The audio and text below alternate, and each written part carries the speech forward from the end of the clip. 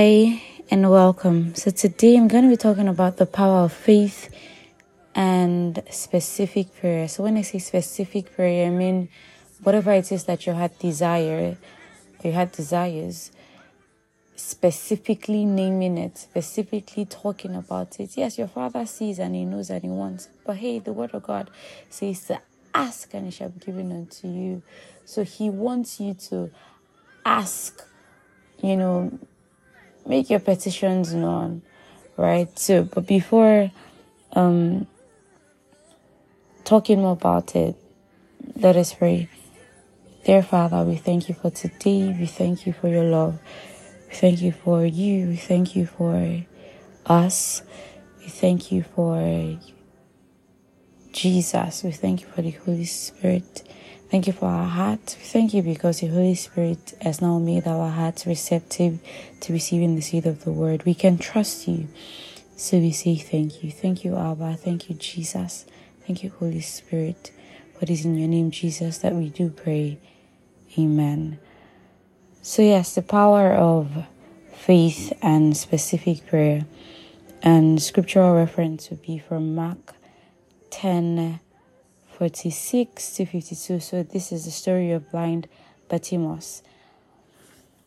So I'll read, this is the NIV version, 46.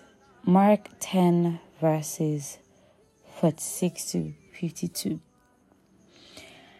Then they came to Jericho.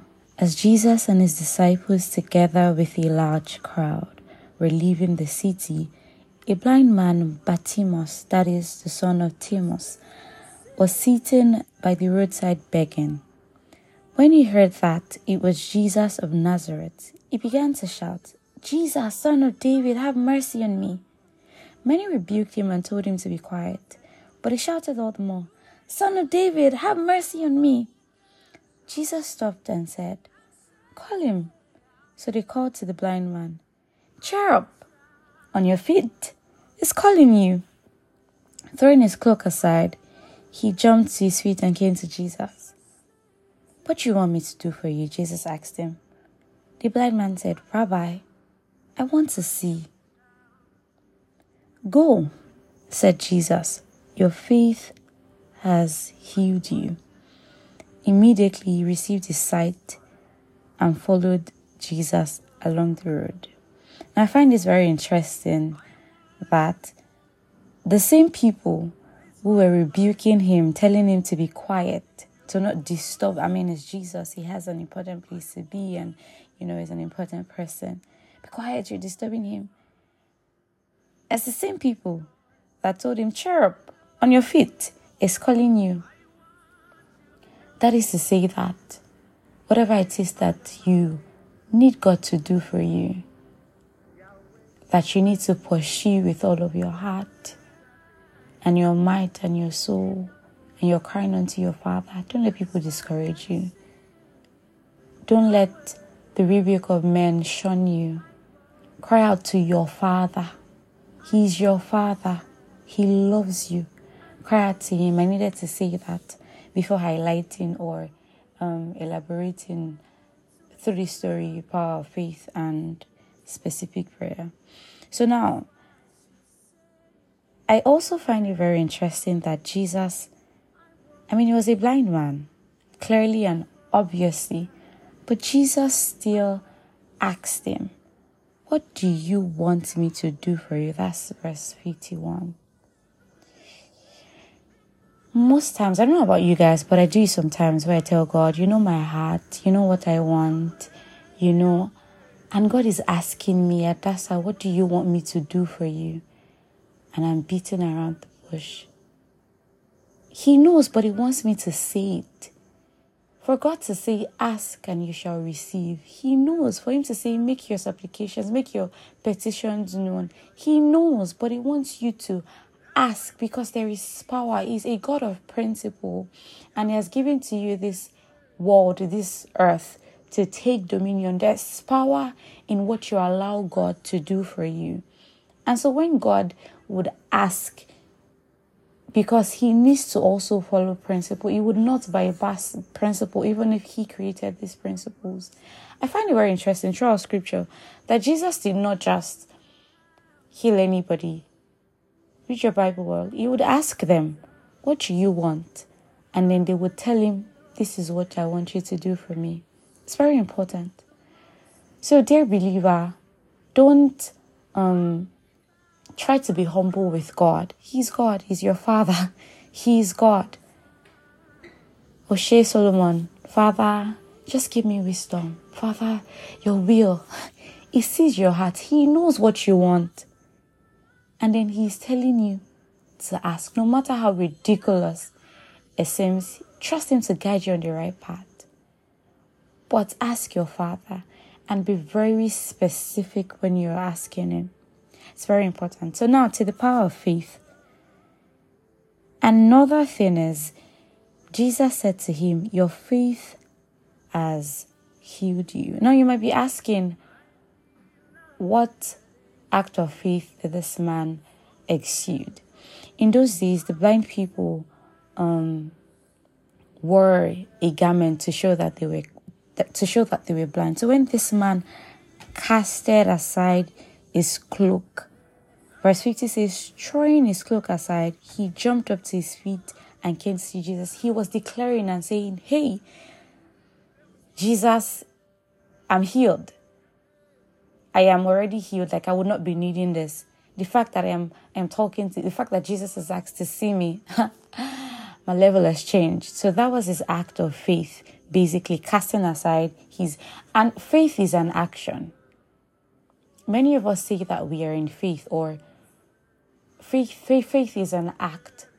So I'll ask you today, what is your act to show that you're in faith? Like I said earlier, our God is a God of principle. And when we read scriptures, when we read our Bible, we read to understand the person of God. We read to understand. We read to get closer. We read to know how to pull down certain things that have been given to us in the spirit here on earth. And understanding principle is how we do so. So there's a principle of making your request known specifically, praying specifically. There's a principle of faith. So we don't just say that we're in faith, but we're not in faith. Do you understand? Faith is an action. You must step out when you're in faith. You cannot say you're in faith. You must do faith. And then lastly in this story is thanksgiving. To show that this man was thankful, he then followed Jesus. This is not a part of what I wanted to highlight, but I think that it's very important to highlight it. That after Jesus or God has done that which we have asked of him, it is important to be thankful. It is important to be thankful. I say this by prayer today to us believers, that as we approach the Father, we approach him with understanding. We approach him with one who understands principles of the kingdom, with one who understands that which we are supposed to be doing and how we are supposed to approach our Father. And to some of us who might not be believers, all of these things that I just said is not applicable to you. Specific prayer, principle of faith. In fact, you might not even really understand. But if something about what I just said touched you, and you'd like to begin your journey with Jesus, with God, you start by accepting Jesus into your heart. And to do that, you need to say this prayer after me. Lord Jesus, I acknowledge that you're the Son of God, and you died on the cross just for me. I accept you as my Lord and personal Savior. Come into my life and abide in me, and I in you. Amen. Amen. If you said this prayer, welcome, and well done. God bless you. I'm ecstatic for you. You've just done the best thing that you can ever do for yourself, honestly, is receive Jesus and great relationship with Abba, your Father.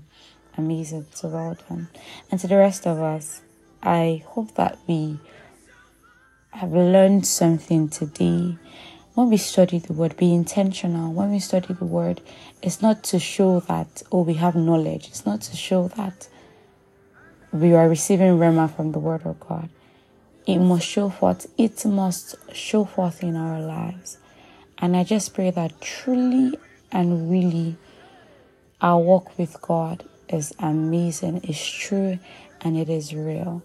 So thank you very much for being here. Thank you very much for spending time with myself and your Father right now.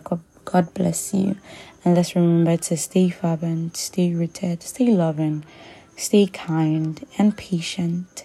Thank you for being here again. Until next time.